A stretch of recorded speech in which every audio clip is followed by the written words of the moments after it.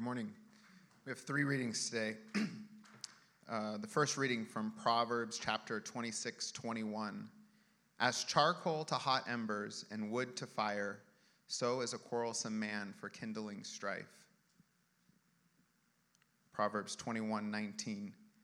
It is better to live in a desert land than with a quarrelsome and fretful woman. I'm just the reader.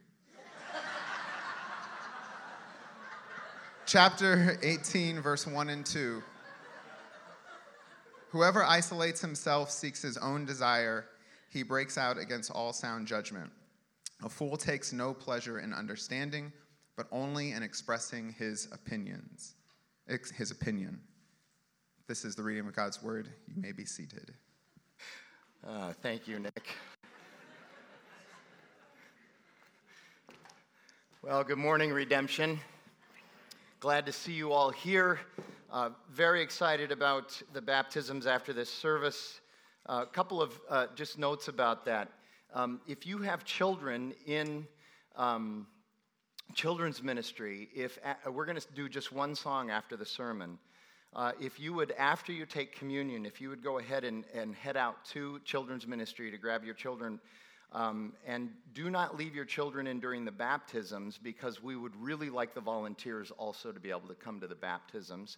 And then if you're getting baptized, there's a number of you, maybe you also come forward and receive communion and then head to wherever you're going to change, if you're going to change. Some of you I know came already dressed, ready to get a little bit wet. So anyway, if we could do that.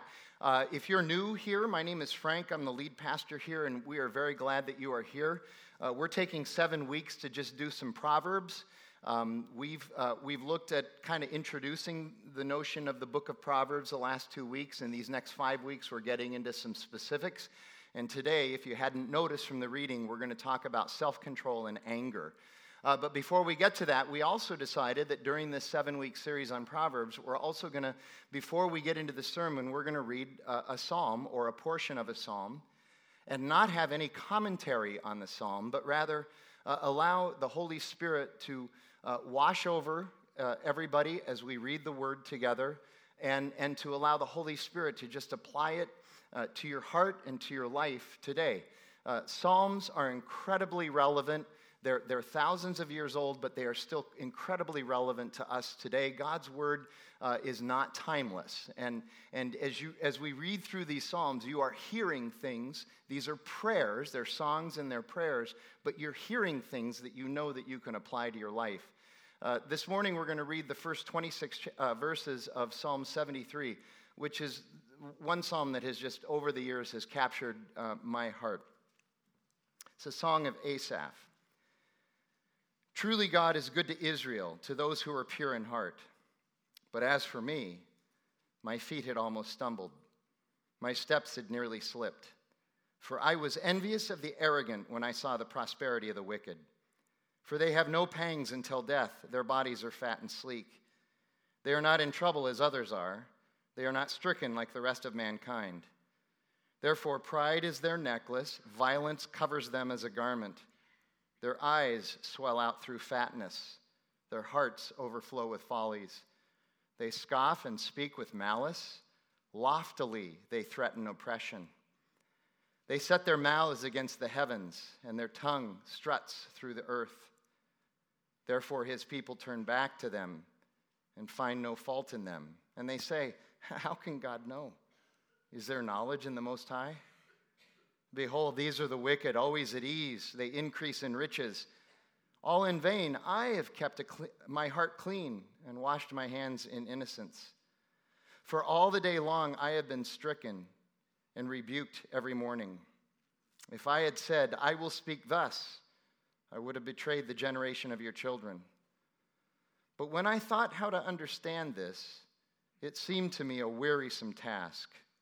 Until I went into the sanctuary of God, then I discerned their end.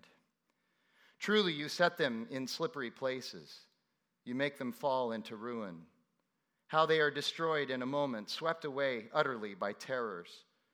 Like a dream when one awakes, O Lord, when you rouse yourself, you despise them as phantoms. When my soul was embittered, when I was pricked in heart, I was brutish and ignorant. I was like a beast toward you. Nevertheless, I am continually with you. You hold my right hand. You guide me with your counsel. And afterward, you will receive me to glory. Whom have I in heaven but you? And there is nothing on earth that I desire besides you. My flesh and my heart may fail, but God is the strength of my heart and my portion forever. The word of the Lord. Let's pray together. Lord God, as we, first of all, reflect on this psalm, and second, begin to look at your word in Proverbs, God, I just pray that you would open our hearts and our minds to your truth and to your goodness and to your gospel. By the power of your Holy Spirit, God, please fill us and give us understanding. We pray that in Jesus' name. Amen. Well, humans have always had a challenge with anger. I think we can state that as truth. And today is certainly no different. I saw this tweet a couple of days ago and thought it was apropos. This is from G.K. Chesterton. It's interesting. He died in the 1930s, but he still has a Twitter account that's active. But about 100 years ago, he wrote this: "We shall soon be in a world in which people will hang a man for maddening a mob with the news that grass is green." Just stating the truth can get us into trouble today with other people. It seems to me that it's gotten a little bit worse. And consider the passages that the Bible has devoted to anger. There are verses and passages all over the Bible, Old and New Testament. For instance, Ephesians chapter 4, Paul writes, "Be angry and do not sin. Do not let the sun go down on your anger. Give no opportunity to the devil. Let all bitterness and wrath and anger and clamor and slander be put away from you along with all malice." Paul is saying that anger is not necessarily always bad, but there's a type of anger that is inspired by God and the Spirit, and that's the one that we should engage in, one that we react to with calm clarity, where we fight for injustice. But the rest of it, this man-made anger, which is the vast majority of the anger that you and I all engage in, that isn't helpful. That's the malice and the slander and the clamor and bitterness. James chapter 1, "Know this, my beloved brothers, let every person be quick to hear, slow to speak, slow to anger, for the anger of man does not produce the righteousness of God."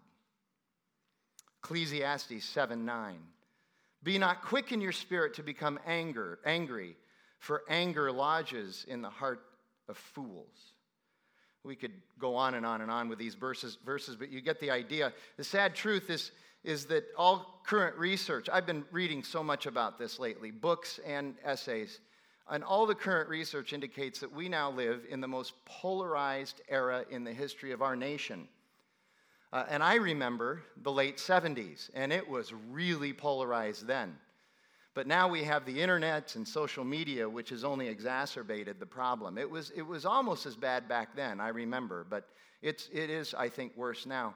And the challenge is that so many of us, myself included, we have the tendency to react without filters. We don't monitor, we don't think, we don't exercise a fruit of the Spirit, which would be self-control.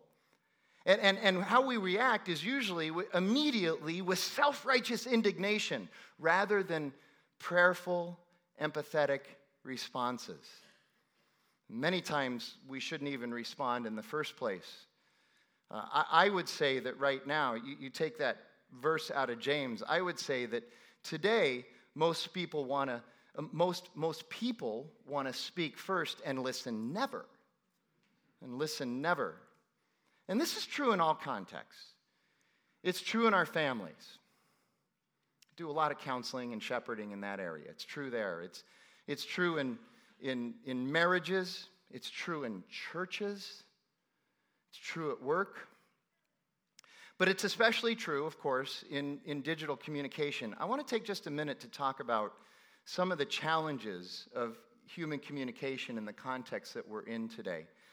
First of all, you and I should understand that we now live in what is known as a receiver-oriented communication culture.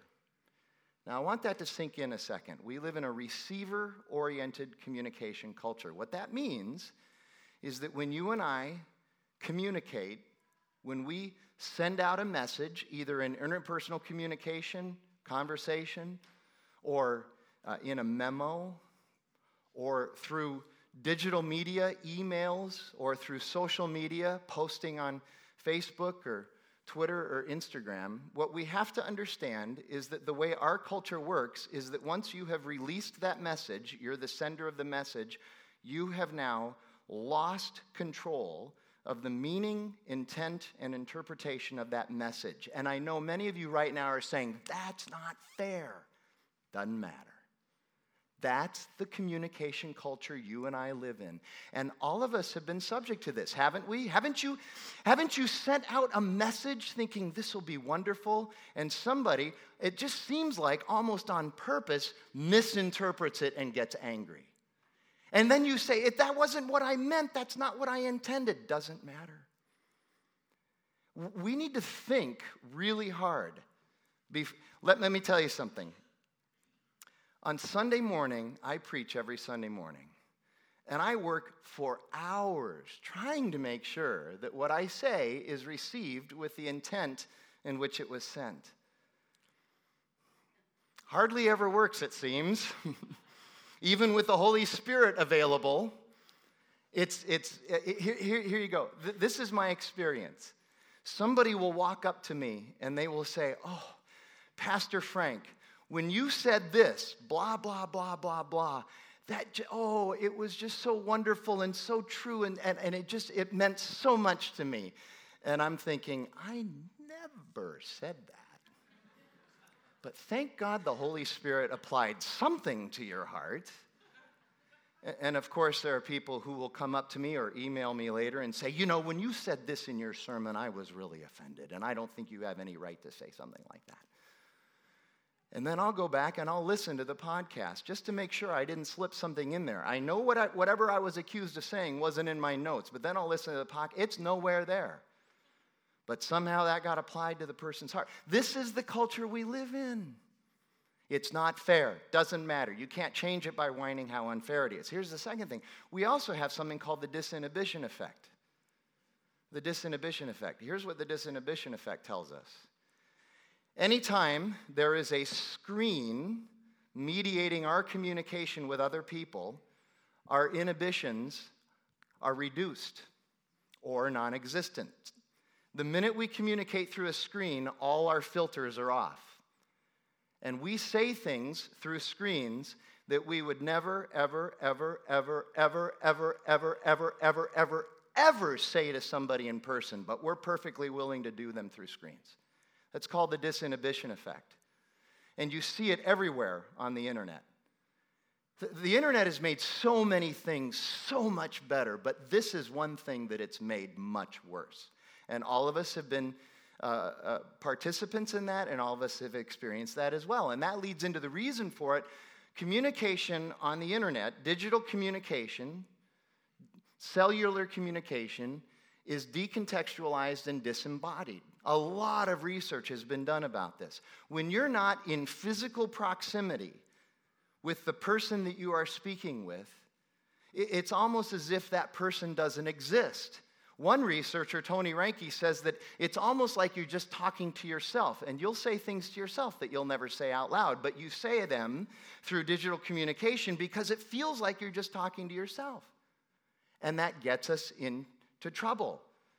When we communicate with a lack of relationship, which a lot of digital communication is, with a lack of nonverbal communication accompanying it, especially the nonverbal aspects of verbal communication, such as rate, pitch, tone, and volume, when that isn't available to us, other than caps and emoticons, which don't really substitute that well, when we communicate without a physiological exchange with you have no idea how important it is that Tim and I, when we communicate together, there is actually a physiological exchange going on that subconsciously, unconsciously registers with us.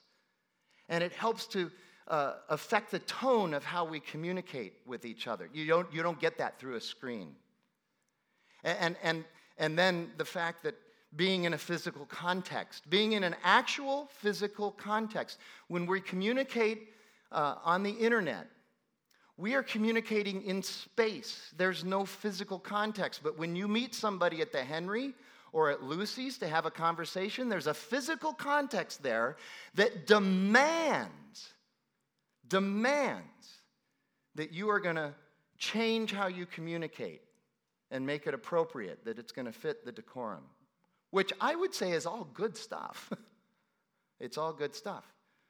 Tom Schrader, our founding pastor, says this. He says, one of the things that decontextualized and disembodied communication has done is that it has just proven how much we really are sinners. Because that's our hearts coming out. That's our hearts coming out. Former Gawker journalist Sam Biddle talked about the challenge of disembodied, decontextualized digital communication, and his entire life is digital communication. He writes this: jokes are complicated, context is hard, but rage is easy, and it creates traffic. You realize that when you rage online, somebody else might be benefiting from it economically? You ever thought about it that way? And then Jerry Seinfeld adds his 2 cents worth. Social media has made the world a more annoying place, and I did not think that was possible. Most of those laughs were like older people. I don't know what's going on there, man. Now, anger in general, let's look at these Proverbs verses again. I know that one, 21:19, you're all very anxious to get to, but here's 26:21. As charcoal to hot embers and wood to fire, so is a quarrelsome man for kindling strife. The problem with this is that so much of our anger is misplaced, it's used frivolously, it's spent on things. Here you go. This is the biggest problem. If you think about some of the times you're really mad, you're just so mad, and then a week later, you don't even remember what you were mad about. So we spend so much time being angry at things that are perishing, that aren't worthwhile, that aren't worth the effort. And of course, sometimes we get angry in order to just hurt others. And this kind of anger, this quarreling that this verse talks about, which all of us, we have all participated in, can only build strife. It never builds unity. It never builds conciliation or empathy or understanding. It was once said, I don't know who said it, but I hear this every now and then. The challenges of engaging with a quarrelsome person is that it's like fighting with a pig. You'll both get dirty, but only one of you will like it. 21:19. This is our equal opportunity verse. We believe in affirmative action here. It is better to live in a desert land with a quarrelsome and fretful woman. Those terms, quarrelsome and fretful, there means a person who is always contentious and has a short fuse. Somebody who's just a hair trigger, okay? And what Solomon is saying here, or the author of this proverb, is that it's just better to live in the wilderness than to have to be around a person like that. Because contentious, angry people are not seeking unity, contrary to what they might assert. Have you ever noticed that some of the angriest people say that what they're really trying to build is community? It never seems to work out that way, though. They're the people who really enjoy the fight. They enjoy the drama. They enjoy the discord. And the interesting thing is you see in the Bible that righteous anger, the goal of righteous anger really is justice and peace. But the goal of quarrelsomeness is division and destruction. It's just never stated that way. And then verses 1 and 2 of chapter 18. Whoever isolates himself seeks his own desire. He breaks out against all sound judgment. A fool takes no pleasure in understanding, but only in expressing his opinion. This is kind of like the life verse of the internet, to be honest with you. One of the challenges of the internet, again, Tony Reinke writes extensively on this, about how it is so much easier on the internet than in real life, in real relationships to find people who agree with you in every aspect. And then we just go to those online communities and we sit around and just talk to each other in these little echo chambers, and that's all we do. And anybody who dares to challenge the way we think in these little online communities, we just exclude them. We get rid of them. You're not going to be a part of us. And that's a problem. It's counterfeit community. It's not genuine community. Genuine community is iron sharpening iron. It's challenging. There's diversity. There's also no accountability in a community like that. The communication scholar John Jeanette writes this: the internet is where people want to have an opinion but not be held responsible for it. And anger is not just outward. What are we doing with it inwardly? Lots more Proverbs on that, but let me take you to the New Testament book of wisdom, which is James. Let me just read through this. James has the longest contiguous portion in all of Scripture about anger and how we talk to each other. It's more than a chapter long. And just listen to what he says. Starting in verse 3, chapter 1. Not many of you should be teachers. He starts by talking to leaders in the church. Not many of you should become teachers, my brothers, for you know that we who teach will be judged with greater strictness. Can I get an amen? For we all stumble in many ways, and if anyone does not stumble in what he says, he is a perfect man, which doesn't exist other than Jesus, able also to bridle his whole body. Interesting use of the word bridle. Here we go. If we put bits into the mouths of horses so that they obey us, we guide their whole bodies as well. Look at the ships also, though they are so large and are driven by strong winds, they are guided by a very small rudder wherever the will of the pilot directs. So also the tongue is a small member, yet it boasts of great things. It's a small member of our body, yet it's the member of our body that gets us into the most trouble, right? Isn't it? How great a forest is set ablaze by such a small fire. And the tongue is a fire, a world of unrighteousness. The tongue is set among our members, staining the whole body, setting on fire the entire course of life, and set on fire by hell. For every kind of beast and bird, of reptile and sea creature can be tamed and has been tamed by mankind, but no human being can tame the tongue. We have circuses and we can get animals to do whatever we want them to do. We can train them, but we can't tame our tongue. We can't train our tongue. It is a restless evil full of deadly poison. With it we bless our Lord and Father, and with it we curse people who are made in the likeness of God. From the same mouth come both blessing and cursing. My brothers, these things ought not to be so. Does a spring pour forth from the same opening both fresh water and salt water? Can a fig tree, my brothers, bear olives, or a grapevine produce figs? Neither can a salt pond yield fresh water. Who is wise and understanding among you? By his good conduct, let him show his works in the meekness of wisdom. There is a correlation between wisdom and being able to control our anger and our tongues. Self-control. But if you have bitter jealousy and selfish ambition in your hearts, I'm glad nobody in Arcadia has a problem with that. Do not boast and be false to the truth. This is not the wisdom that comes down from above, but is earthly, unspiritual, demonic. Our wisdom should come always from above and not from the world. For where jealousy and selfish ambition exist, there will be disorder and every vile practice. Now you see what's going on. James is getting at the root of the problem. All of this outward expression of anger is really something that's going on inside of us. Jealousy, bitterness, selfish ambition. But the wisdom from above is first pure, then peaceable, gentle, open to reason, full of mercy and good fruits, impartial and sincere. And a harvest of righteousness is sown in peace by those who make peace. What causes quarrels and what causes fights among you? Is it not this, that your passions are at war within you? The problem is coming from inside of us. You desire and do not have, so you murder. You covet and cannot obtain, so you fight and quarrel. What is it that you and I love and want, but we're not getting?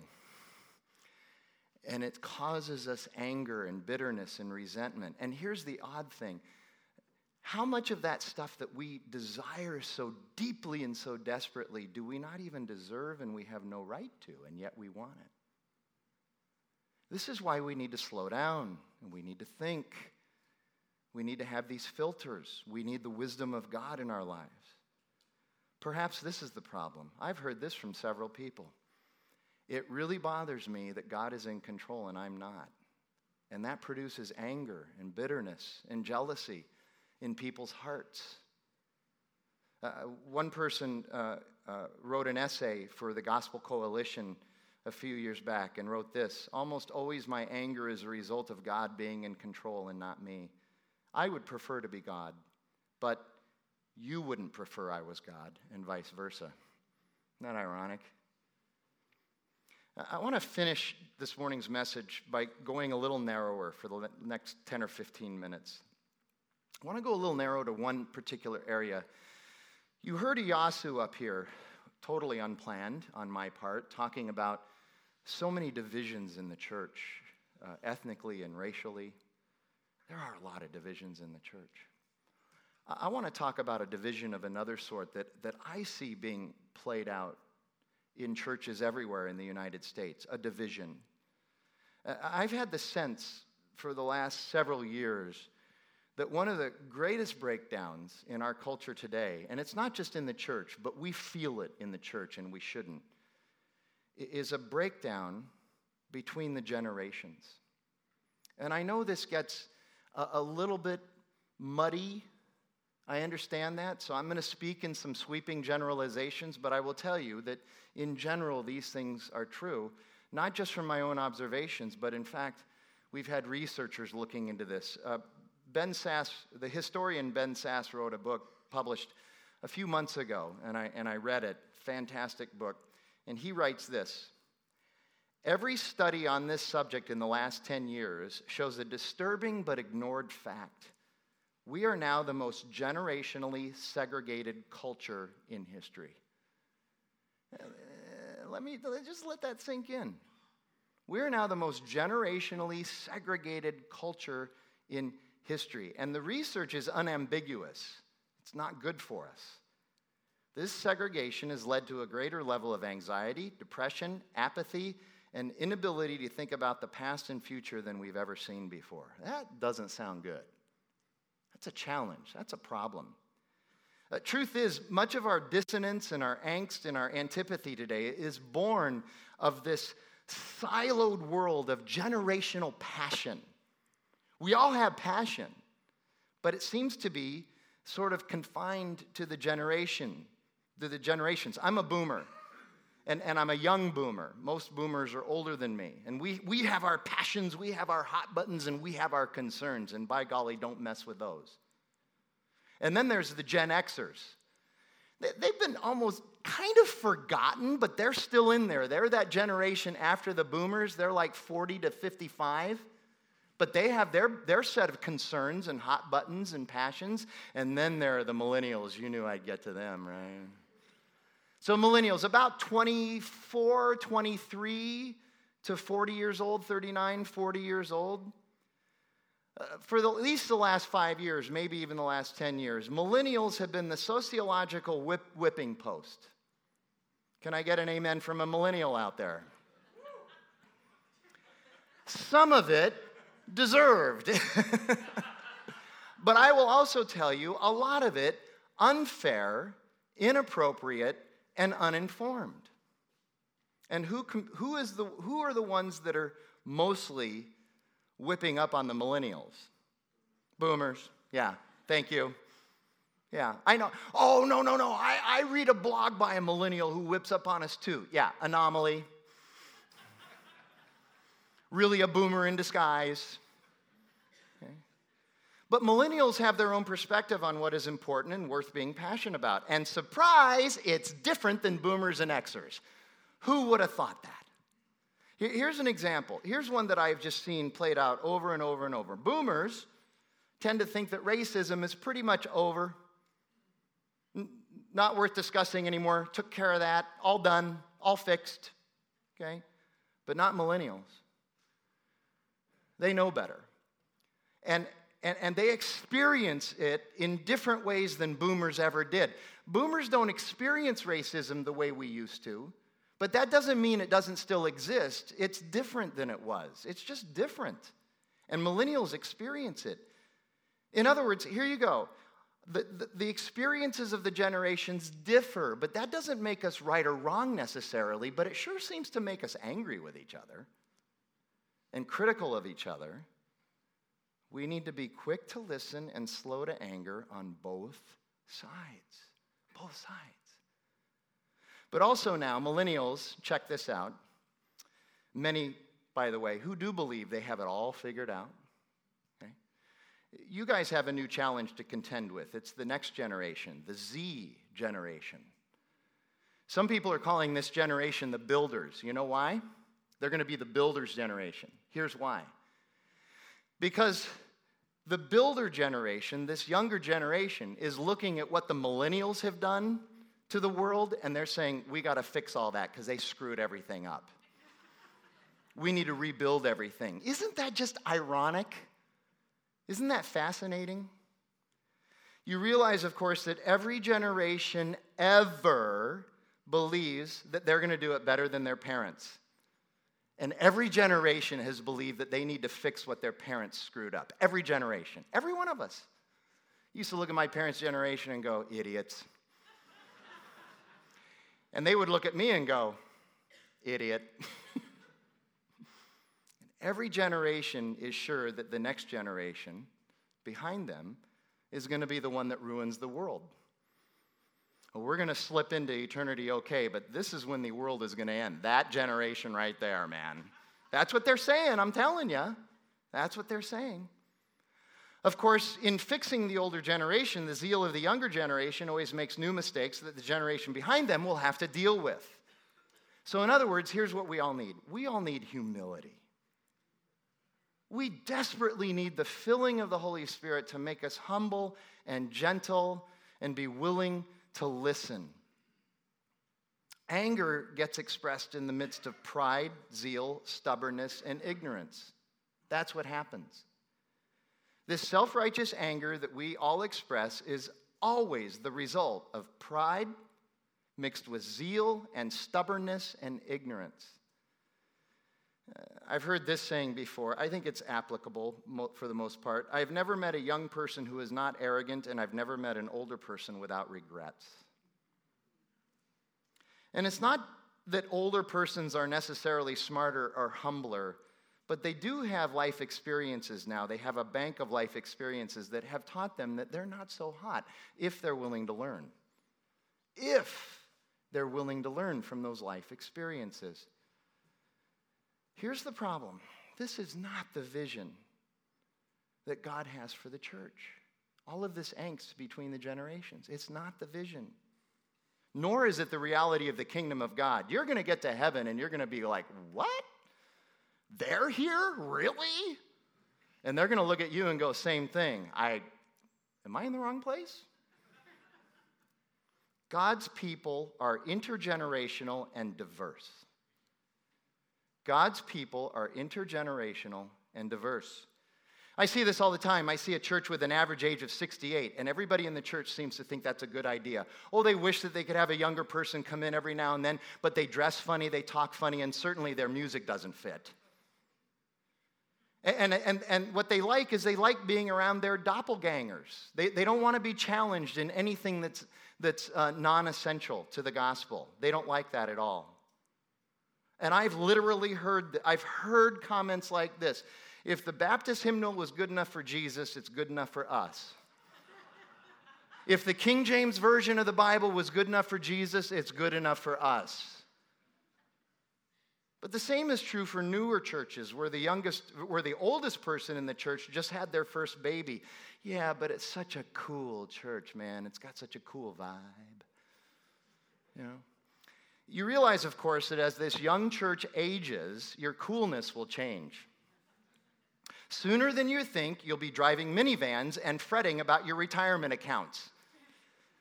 Not me. No way. Cody, you got a minivan? Yeah.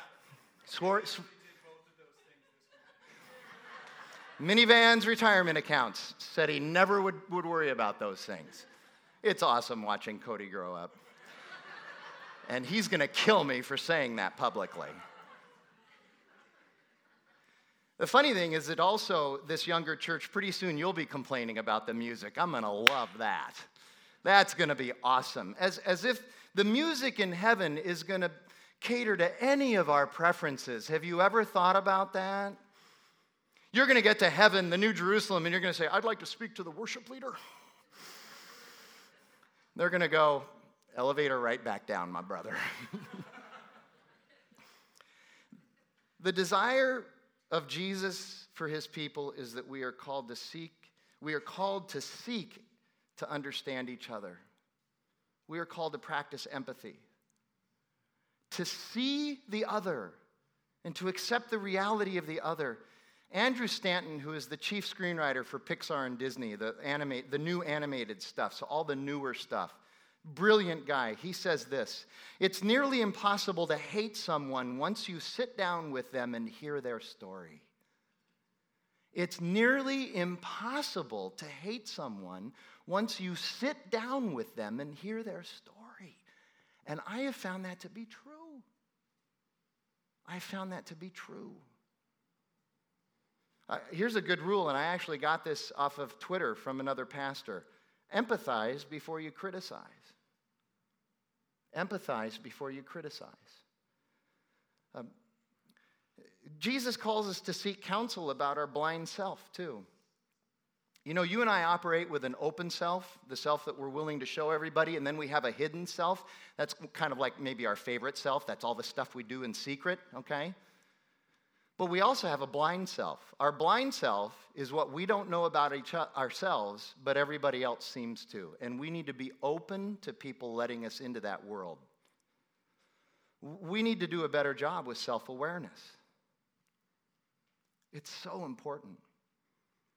We need to understand that our future selves are being developed right now. The number of people who I hear say things like, I don't have time for spiritual disciplines right now. I'll do that later when I have more time. Big mistake. You need to make time right now. Because if you don't do it now, you're never going to do it later. Who you are right now is going to become who you are. And by the way, it's not too late for any of us. This may sound a little self-serving. It's not meant to be. It's just an illustration that I happen to know really, really well. I am 58 years old, and in this last year, I have committed myself totally to retool myself to meet the demands of a future reality. I am not going to coast. I am not going to settle in. I am not going to become complacent. I want to be a better preacher. I want to be a better leader. I want to be a better shepherd. I want to be a better counselor. I'm not giving up on that. I want to be better in 10 years than I am right now. Even when I'm 80, if anybody will still hang around with me, I want to be better at doing this. And I think I'm called to that, and so are you. God calls us. He says, you're not done until you take your last breath. Keep pushing forward. Keep getting after it. It's one of the people say all the time, why do you teach communication at Paradise Valley Community College? This is one of the reasons why. I'm constantly challenged by the next generation to do it better, to engage them in new and different ways. It keeps me sharp. It's a wonderful thing to do.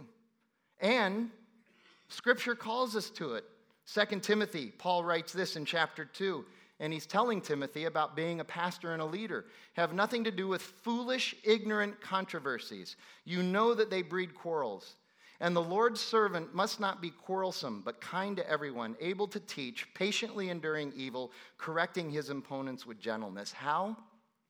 Jesus. It's the only way. It's the only way. The cross is where I find my identity and my future. I just want to keep going to the cross and keep begging the Holy Spirit to fill me. This series we did in Acts had a profound effect on how I understand the Holy Spirit. And I've been a Christian for 30 years. I just am desperate to be filled by the Holy Spirit all the time and let him just take me to the cross every single day. I desire the Father to teach me his wisdom. I pray the resurrected Christ to direct my thoughts and my ways. And I'll tell you, the cross is where we find the greatest example of empathy ever. Jesus actually taking my place. Jesus taking your place. That's the gospel. I'm going to end with this quote. Michael Barone, who's an author and political scientist, does a great job in a September 2017 essay of kind of getting at what I'm talking about here. Listen to this. As I prayerfully analyzed some of our nation's biggest problems that cut across generational lines, it became clear that our greatest challenges are not just abortion and pornography and extreme debt and social injustice and family breakdown and compromise in the church. Instead, some of our greatest challenges are internal. Many of them trace back to the mindset that it's all about me. That's why the second to the last chapter of my book is titled, "The Universe Does Not Revolve Around Me." And that's why I also address the culpability of Christian leaders who have fed into this self-exalting mentality by preaching a what's in it for me gospel message, which is no gospel at all. There really is only one cure for this ill, and it is found in the Bible: the grace, words, example, and salvation of Jesus. That's the good news. The bad news, or should I say the sobering news, is that this cure is quite radical. How many will even dare try it? I personally hope that millions of Americans will make an effort to taste and see that God is good and God's ways are best. Yes, the radical Jesus-based cure to our self-centered narcissistic mentality is life-giving, liberating, and even culture-transforming. Amen. Let's pray together. Lord God, we do pray that we would hear your word, apply it to our hearts, apply it to our minds, that we would be transformed. We would be transformed by how you renew us, that you'd fill us with your Holy Spirit, that you would lead, guide, and direct us. Lord God, give us humility. And God, I pray that we would be a picture of the New Jerusalem, that we would be intergenerational, that we would be multi-ethnic, that we would embrace cultures, and that we would seek to have the gospel redeem cultures and people. God, that's our prayer. We pray it in Jesus' name. Amen.